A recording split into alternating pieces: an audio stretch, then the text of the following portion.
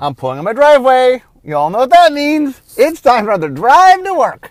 Okay, so it's time for another design column, another design series. So the last time we did this, I talked all about Urza's Saga. So we're going to move on to the next one in the block, Urza's Legacy. Okay, so Urza's Legacy was codenamed Guacamole.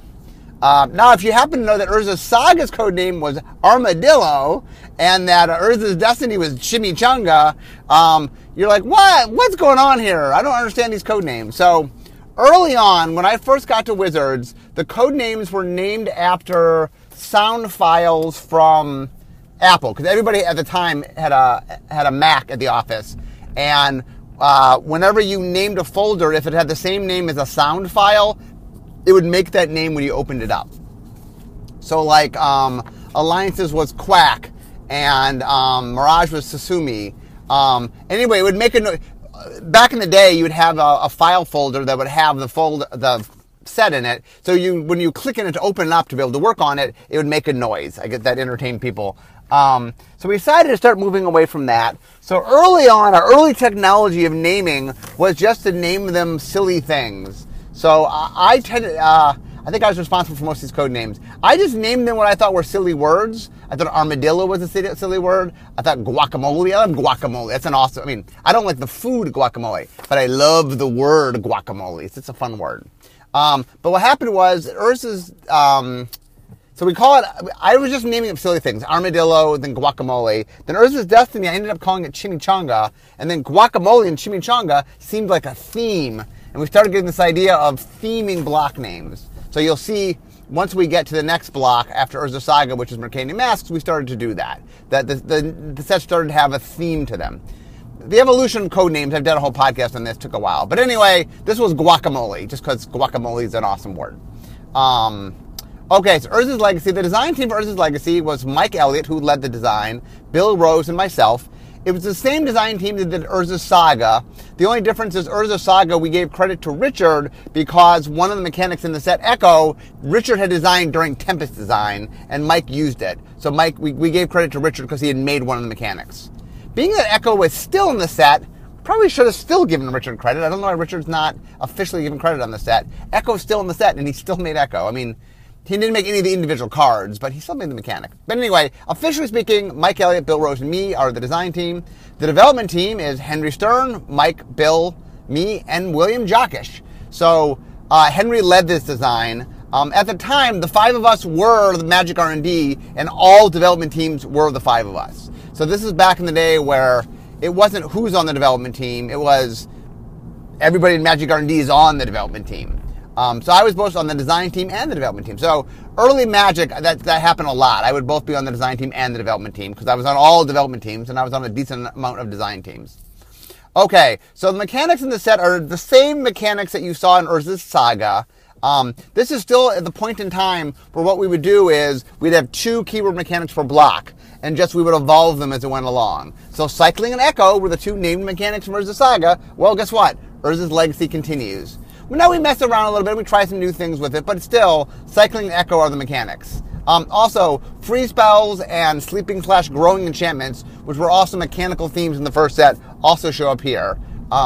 Once again, we hadn't yet got to the point where we started making up new things for small sets. We would evolve things. As you'll see, we definitely have new mechanical elements, but they're not brand new mechanics. They're twists on the old mechanics. So Urza's Legacy had 143 cards, 55 commons, 44 uncommons, 44 rares. Once again, for the newer players, this is before Mythic Rare existed. Mythic Rare wouldn't exist for many, many years.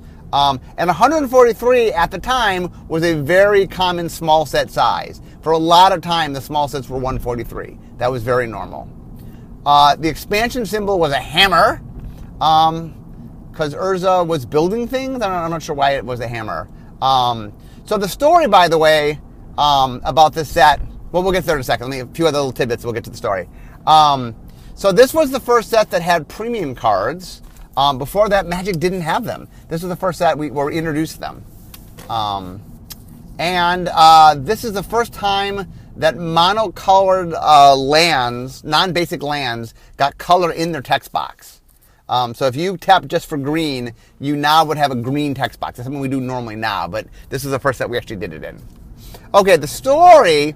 So for those who don't know, the Weatherlight Saga had started the block before, and then, the story Mike and I had planned took a big shift. And one of the biggest shifts about it was they decided to involve the past. Our version of the story Urza didn't play a major role in the story like he ends up playing in this story. So the idea was they wanted to go to the past and do a prequel to sort of show all the involvement, how Urza was very involved in this whole thing. So this set, Urza's off trying to solve a problem. I think he needs, in order to stop the Phyrexians, he needs a huge amount of energy. So he's trying to figure out how to get the huge amount of energy. The answer is he collapses a plane known as Serra's Realm. And the whole story there. If you don't know much about the story, Urza's an interesting character. He clearly wants to stop the Phyrexians who are bad news, but he's willing to do just about anything to stop them.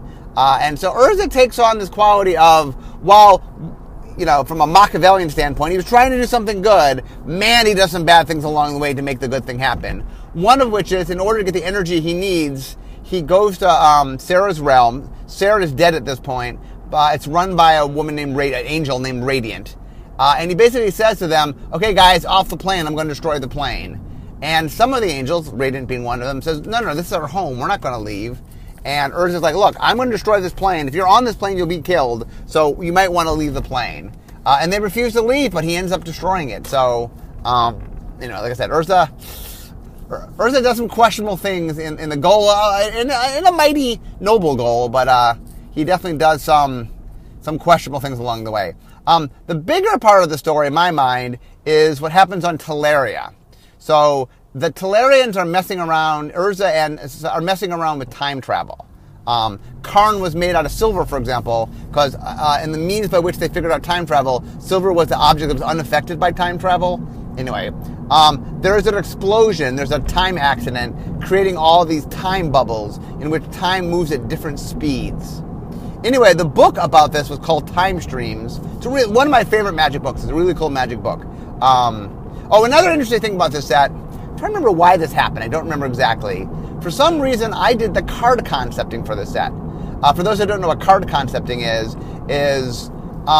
you get the card, you see what the card does mechanically, and then you have to write a description of what's going on in the art to explain what is happening.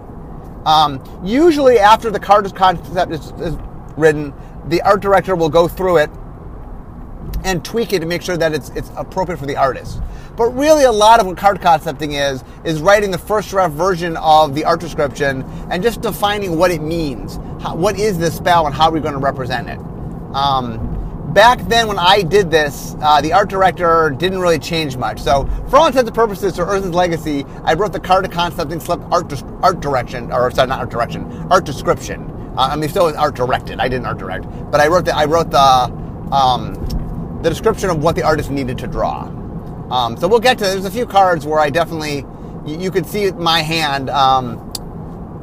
Unglued was the one other set where I did the concepting. But anyway, as far as a non-silver border set, a black border set, this is the one set in Magic history where I did the card concepting, which will end up in a bunch more squirrels in art, as we will see.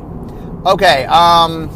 There were a couple new creatures introduced in the set. Beeble, Carrier, and Sponge were all introduced for the first time. None of those we've used tons. Beeble was something that Jeff Mirancola is an artist. We hired him to do a cover for The Duelist. And when he did, he drew Squee covered by these cute little pink furry things, which we ended up calling Beebles. And we decided we liked them and asked Jeff to put some in the set. And so this is our first ever Beeble. I'll get to the Beeble when I get to card by cards. But anyway, the Beebles were cute and pink. The creative team decided they're a little goofy for black border Magic. They still have showed up in silver bordered Magic, but they haven't been in black bordered Magic for a while. Carrier was a subtype for, there were a bunch of Phyrexian creatures. I'll get to that. It's a cycle. It's a 4-card cycle, interestingly. And Sponge was, I don't know, just... We had a card called, I think, Walking Sponge, and it was a sponge. Okay, also, there were a couple cycles in the set. there was a creature land cycle. These are lands that had the ability to, they enter the battlefield tapped, you tap them for a color, and then you could spend some mana to turn them into a creature until end of turn. So the white one was called Forbidding Watchtower, the blue one was called Fairy Conclave, the black one was called Spawning Pool, the red one was called Gitu Encampment, and the green one was called Treetop Village. This is an interesting cycle in where I think all 5 of these cards have seen at least some tournament play. Treetop Village obviously being the most powerful of these 5 and ones that showed up the most. But Forbidding Watchtower and Fairy Conclave I think also showed up a decent amount. I know Spawning Pool and Gitu Encampment have shown up, not as much as the others. Also, there was a Sleeping Enchantment cycle where they were enchantments that you could sack at the beginning of your upkeep if they met a certain event, certain condition, and then they had a really big effect. I'll talk about 1 or 2 of these during card by cards. But the idea was every turn was like, oh, do you want to set it off? Can you set it off? If you can, big effect. So you're trying to set up the effect, and then you could set it up. But your opponent, because it could only happen at the beginning of upkeep, had a turn to try to stop you if they noticed that you had a condition which could set it off. And finally, we had a vertical cycle. I just talked about this, the carriers, the Phyrexian carriers. So the idea of all of them was they had they either were 1/1, 2/2, 3/3, or 4/4. You could sack them. Did you spend mana or did you tap and sack? Hold on a second. I think, did you spend mana? Hold on, I actually have these coming up. Tap and sack. So you tap and sack them to give -n, where n is the power and toughness of this creature. So the 1/1 give -4/-1, up to the 4/4, which gives -4/-4. The biggest one was called the Plague Lord. So it was Phyrexian, Denouncer, Debaser, Defiler, and Plague Lord.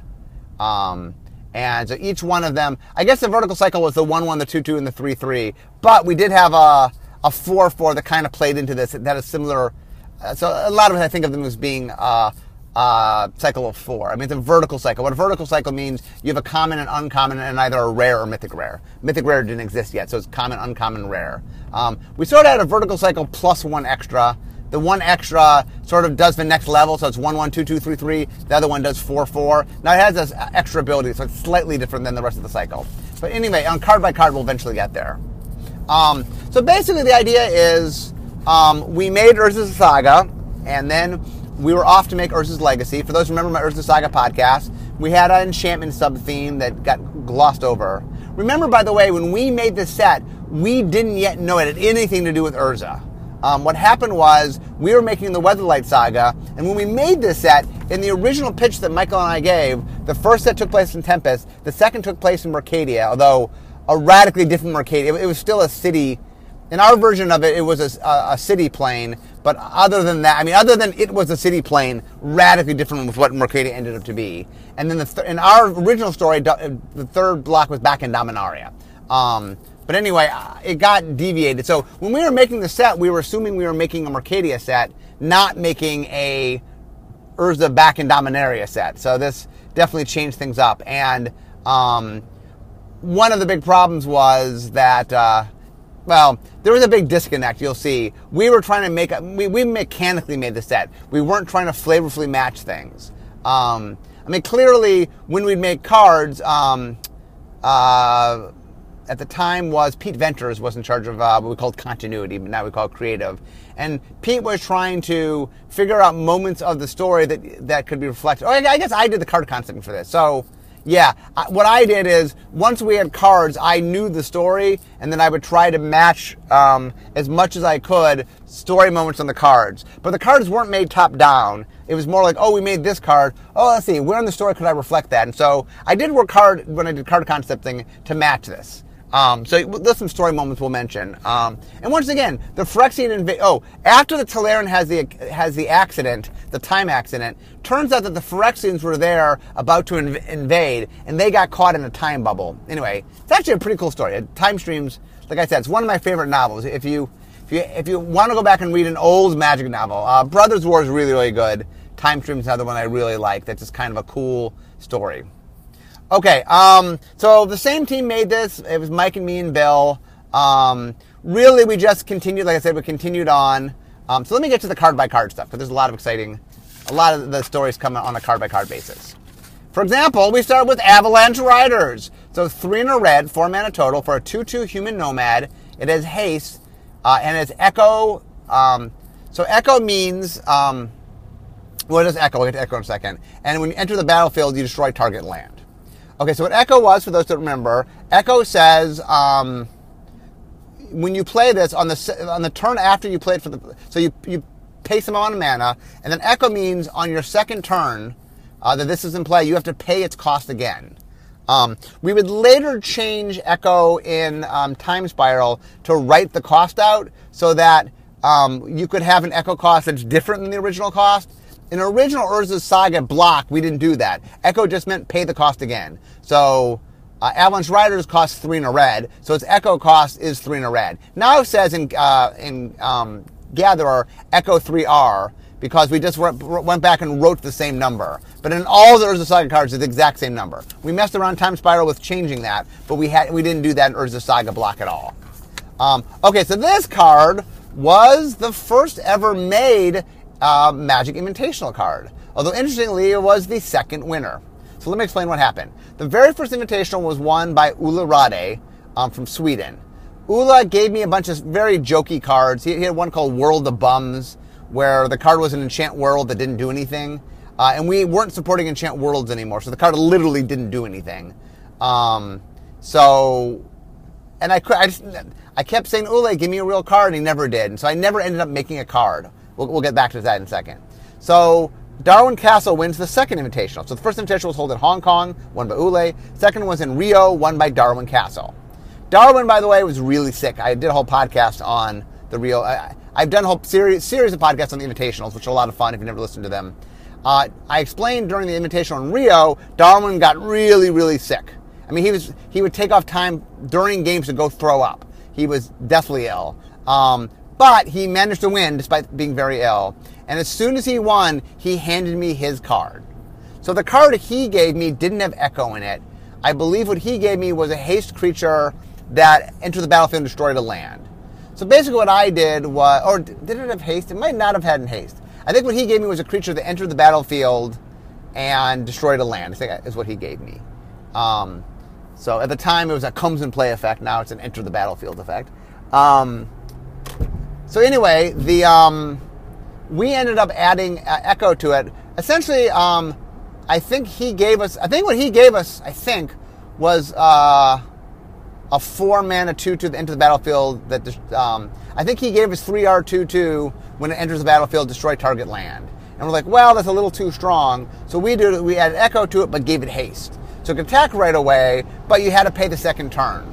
But the fact that you could attack right away and destroy a land meant a lot of times is like destroy the land, get in 2 damage, and sometimes you paid the Echo cost and sometimes you didn't. So also I was doing the card concept, and remember, so I took a picture of Darwin and I sent it to the artist and I said, hey, look, we're gonna have this nomad character. Can you make him look like this?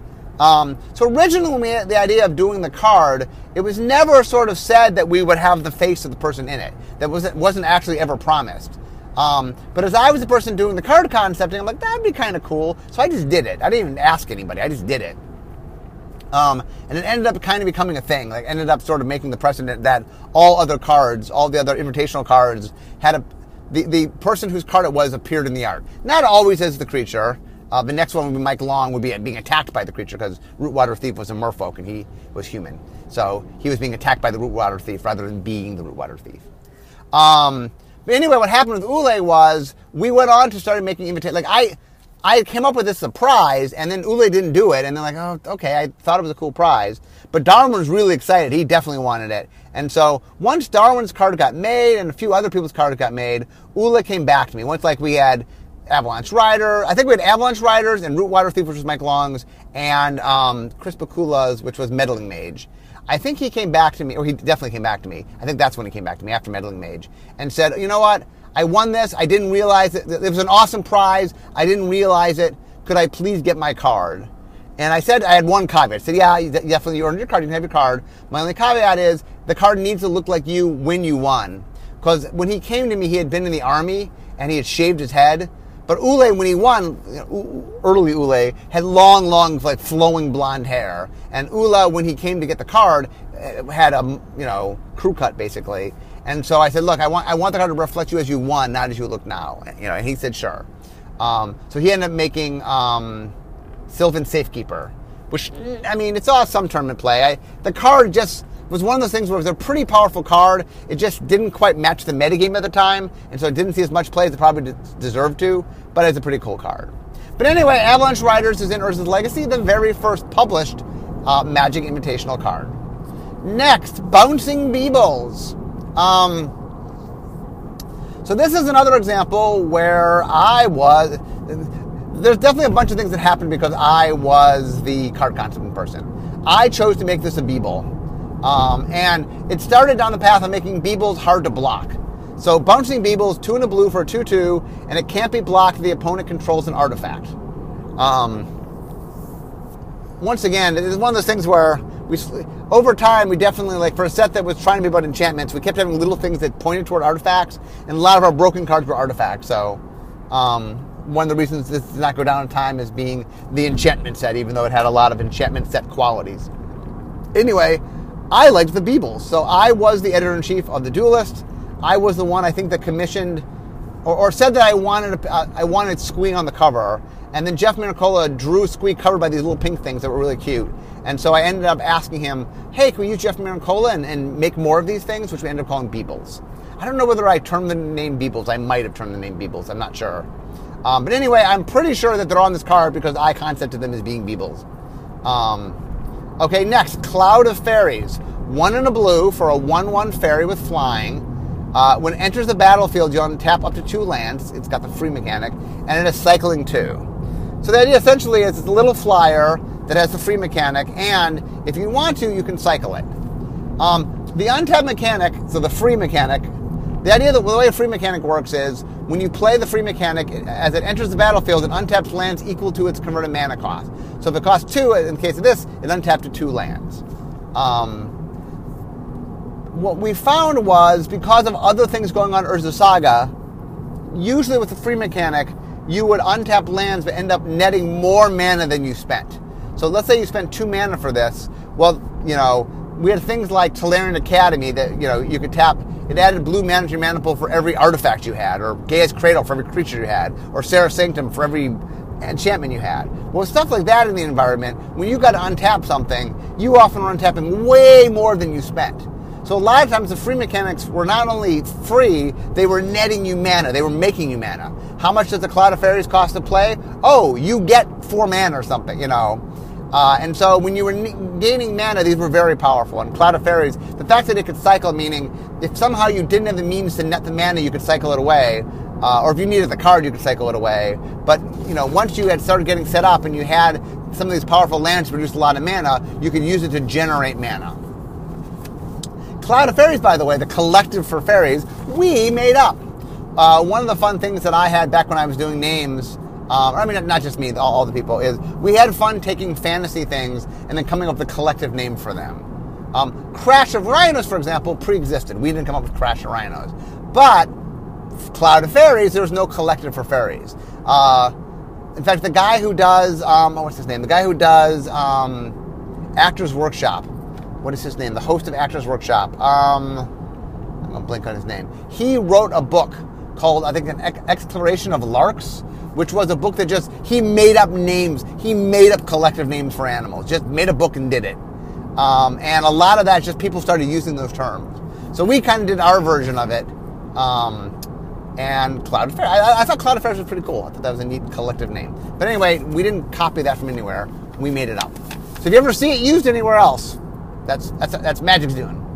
Okay, next, Crop Rotation. Costs green for an instant. As an additional cost, you sack a land, and then you search your library for a land and put it on the battlefield. So essentially what it does is it turns any one land into another land. But it allows you, later in the set, I'll get across Tinker. This is like tinkering for land. It's like you have to give up a land to go get a land, but any land. So the reason this was really powerful was we had things like Tolarian Academy and Gaia's Cradle and Serra Sanctum, and you could just go, oh, rather than this forest, I'd rather have a Gaia's Cradle. It allowed you to go get the things that was really powerful. So this card is very good. Crop Rotation, interestingly, was actually the playtest name for Harrow. Harrow was a card in Tempest where you would sacrifice 2 lands to go get 3. And that was a very powerful card. We had called that Crop Rotation. For some reason they changed the name, and this card ended up getting called Crop Rotation, which is funny because it was a playtest name on a different card. But anyway, it's a very powerful card, and actually, to this day, I believe still sees play. Okay, next, Defense Grid. Defense Grid is an artifact that costs 2. Spells cost 3 more, except on its controller's turn. So the idea is, we wanted to have some defensive stuff. Back in the day, we did a lot more mega disruption of the opponent. We still do some disruption, obviously, but not to the level we did before. And this thing was like, stop doing things on my turn, I do things, you don't do things. But rather than prevent you from doing things, it just makes it more expensive. So it doesn't say you can't do things, it just costs 3 more. So it's very good at fighting counter spells or fighting things that traditionally are done by your opponent on your turn. And once again, one of the major stories going on is the Tolarian Academy having to defend itself against the Phyrexians. And so I think the defense grid represented the defense grid of the Tolarian Academy, I think is what that is. Okay, next, Delusions of Mediocrity. 3 and a blue for an enchantment. When it enters the battlefield, you gain 10 life. When it leaves the battlefield, you lose 10 life. So there's a card called Delusions of Grandeur that was in Ice Age, I believe, that did this but for 20 life. And that, combined with a card that would come out in Urza's Destiny, which I'll get to in my next design talk, called Donate, ended up being very powerful. And this is a smaller version of that. I think we liked Delusions of Grandeur, but felt it was a little too big of an effect. So we made Delusions of Mediocrity. So a little bit something blue does not do. Blue does not do life gain. It's temporary life gain. It's kind of illusionary as a flavor. But it's still something you don't see blue doing very much. Okay, next, Deranged Hermit. 1 green for a 1/1 elf. It is Echo of... Deranged Hermit must cost 3 green, because it's Echo of 3 green. I must have written down the cost wrong. Yeah, it makes sense. It's 3 green. That makes a lot of sense. And it's Echo of 3 green. And it enters the battlefield. You make 4 1/1 squirrel tokens, and all squirrels get +1/+1. So essentially, it's a 1/1, and it essentially makes 4 2/2s. And if you have other if you have other Deranged Hermits in play, they're like, let's say I have this is my second to play, and it made 4 1/1. If I play a second one, now I have in play 8 3/3 squirrels and 2 1/1 elves. So this card, the reason it has squirrels is my doing. During Mirage, I originally tried to get some squirrels in the game on what was called Waiting in the Weeds.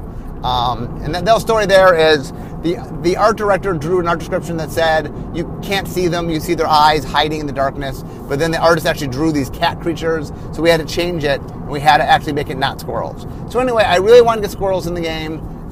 Finally, I was doing a set where I was concepting things, and by concepting them, I got to choose creature types.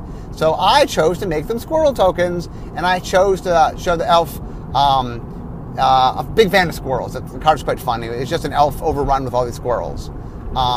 This card ended up being a really powerful card. In fact, Aaron Forsyth, my boss, the senior director of Magic R&D, when he made the U.S. national team, which would go on, that team would go on to be the world-winning team, he did it on the back of this card, Deranged Hermit. And so Aaron has a lot of fondness for Deranged Hermit, so, as do I, just because it was the first, might not be the first squirrel card, but it was the first major squirrel card, like first really competitive squirrel card. But anyway, that was Deranged Hermit. It was pretty cool. Next, Engineer Plague. 2 and a black for an enchantment. As it enters the battlefield, you name a creature type, and then all creatures of the chosen type get -1/-1. I think I made this as an answer to some of the weenie decks that were being made. Ended up being a bit harsh, especially against something like goblins, because red does not have an easy answer to enchantments, and goblins tend to be small. So this was a very harsh thing against goblins. But anyway, I made this because I wanted to have some answers to tribal stuff. Interestingly, it's funny because tribal, the next block, 2 blocks later, after Urza Saga, oh no, 3 blocks later. After Urza Saga would be Mercadian Masque, after Mercadian Masque would be Invasion, after Invasion would be Odyssey, after Odyssey would be Onslaught. So many blocks away, we would actually do our first big tribal block. So here's me hosting tribes before we really pushed tribes. But I noticed that a lot of people were playing tribal decks. I noticed people playing tribal decks, and I liked having answers to things. So I made an answer to tribal decks. It's funny, we really hadn't pushed tribal decks yet, so I'm not sure why I made such a harsh answer. It's a very strong card. But anyway, Engineer Plague. Okay, next, Erase. So Erase is a simple card. It's an instant that costs a single white mana, and you get to destroy target enchantment. I'm not sure whether it came first, Erase or Demystify. I think Erase came first. I think this might have been the first time we did this. It's a nice, clean, simple card. White gets to destroy something. The reason I brought it up actually had nothing to do with this set.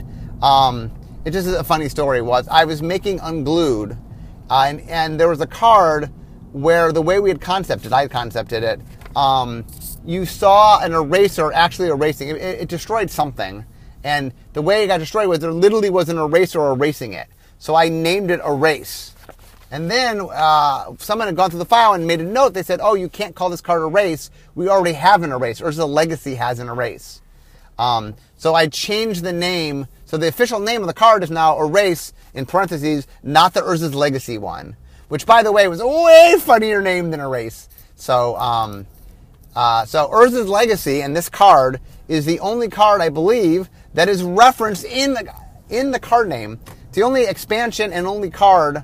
Well, might not be the only card, only expansion for sure, that's referenced in the card name, in which it's referring to the expansion. You know, it's italicized, it means the expansion. But anyway, this is the Erase mentioned in Erase, not the Urza's Legacy one. This is the Urza's Legacy one. Okay, next, Fairy Conclave. So this is one of the lands I talked about before. Enters the battlefield tap. It tapped to add blue to your mana pool. And for 1 and a blue, it became a 2/1 fairy with flying until end of turn. So the idea of these cards, the reason they were so powerful was you could put it in your deck, and then, like, for example, at the time, blue had a lot of control decks that played very little permanence. What they would do is, they were called draw-go decks. What you would do is, you would play mostly just counter spells and card drawing. On your turn, the reason it's called draw go is you would just draw your card and say go. You almost never do anything on your turn. I mean, you would play land and things, but usually most of your spells were done on your opponent's turn, usually at instant speed. One of the reasons that Fairy Conclave became very popular was it was something you could put in your draw go deck that needed you to not have to play creatures in it. But before Fairy Conclave, you would put in like 1 blue creature just so you had some win condition. But the nice thing about this card was it was a land, it provided blue mana for you, and once you had control of the game, you could use it to win with. But it was a nice clean, it was basically a land that turned into a win condition, so it didn't even... it provided blue mana, so you didn't even have to waste any, you could use it to get the blue mana out of, and then later in the game, once the game's completely under your control, okay, turn into fairy and hit them a bunch of times and defeat them. But anyway, it ended up being a very popular card for that. Not quite as popular as Treetop Village, but it's number 2, I think, in the cycle, although Forbidden Watchtower's also seen a decent amount of play. Okay, next, Frantic Search. So Frantic Search is an instant that costs 3 mana, 1 of which is blue, so it's 2 and a blue. You draw 2 cards, and then you discard 2 cards, and then, because it's a free spell, you untap 3 lands. So it's a filtering card. So basically what it lets you do is, it lets you draw 2, discard 2, so it's filtering. But, because it's a free spell, because it essentially can net you mana, which free spells tended to do in this environment, it was very popular, because it not only allowed you to go up in mana, but it helped optimize your card. If a lot of what you wanted is you need a key card to make your deck work, well, this was a nice smoothing card. And because you were the free spells that were in mono blue, in fact, all the free spells were in mono blue. I think blue, it was a blue mechanic. Played really nicely with Tolarian Academy, and there are a bunch of broken blue cards in Urza Saga. So this just played nicely with that, and was a very popular card. Next, Ghitu Slinger. So Ghitu Slinger is 2 and a red for a 2/2 human nomad. It has Echo, so you have to pay 2 and a red on the second turn, or sacrifice it. And when it enters the battlefield, you do 2 damage to target creature or player. So it enters the battlefield is basically this card Shock. So the idea is that you can play it, and it is the neat thing about Echo, one of the things that made Echo work well was that you got enough out of the card that you didn't always have to pay for the Echo. You did if you didn't need to. Sorry, if you were able to, you did. I mean, this was a 3-mana 2/2, not too bad. In fact, they could shock something right away. Meant that at bare minimum, I got to shock something and I got a body to block with. That's the other thing about Echo is your opponent was discouraged from attacking because if you could block with the creature, let's say they attacked and you could trade with their creature, you didn't have to pay the Echo and you got the full value out of the card. So anyway, Ghitu Slinger was definitely one of those cards that had a lot of value to it that sort of showed how Echo worked in its best, where it sort of gave you a lot of value up front. But if you had the mana, hey, 3 mana for 2/2, not too bad if I have nothing else to do with the mana. If I have something else to do with mana, maybe I spend it on that. Final card of the day is Giant Cockroach. 3 and a black for an insect, 4/2. So this card, one of the things is this is the first time we ever made this combination, the 4/2. I'm not sure why it was a giant insect. That I don't know. But the one thing that's kind of cool is, especially in the early days, it was kind of neat to just make brand new vanillas you'd never made. We still get to do that occasionally now, but now they're very weird vanillas. We've done all the obvious vanillas, but this was a nice, clean, simple vanilla, and this is the kind of thing we use a lot. You see this card; it's not always Giant Cockroach, but it is a fun card, and it is a nice, clean. The fact that it's 4/2 means it can kill a lot of things. It's fragile. Usually it'll die, but it's good at winning. It's good at destroying the thing it fights. And at 4 mana, that's a pretty decent thing. So. Anyway, we made it up to Giant Cockroach. So obviously I will continue on. I have a bunch more cards to talk about. But Urza's Legacy is not quite as powerful as Urza Saga. But actually, I take it back. I think if you look at percentage of cards, this might have a higher percentage of powerful cards. Urza Saga has a few cards that are more powerful, but it also has a lot more chaff and it's bigger. So Urza's Legacy might have more power per ratio per card, even though the highs, it doesn't have quite as powerful. It doesn't have really, really one powerful card, which I'll talk about next time, called Memory Jar, that we had emergency ban. But we'll talk about that in the next podcast. But anyway, I hope you guys are enjoying hearing all about Urza's Legacy. Lots of fun to talk about, and I have a few more podcasts to do that. But anyway, I'm now in my parking space. So we all know what that means. It means this is the end of my drive to work. So instead of talking magic, it's time for me to be making magic. I'll see you guys next time.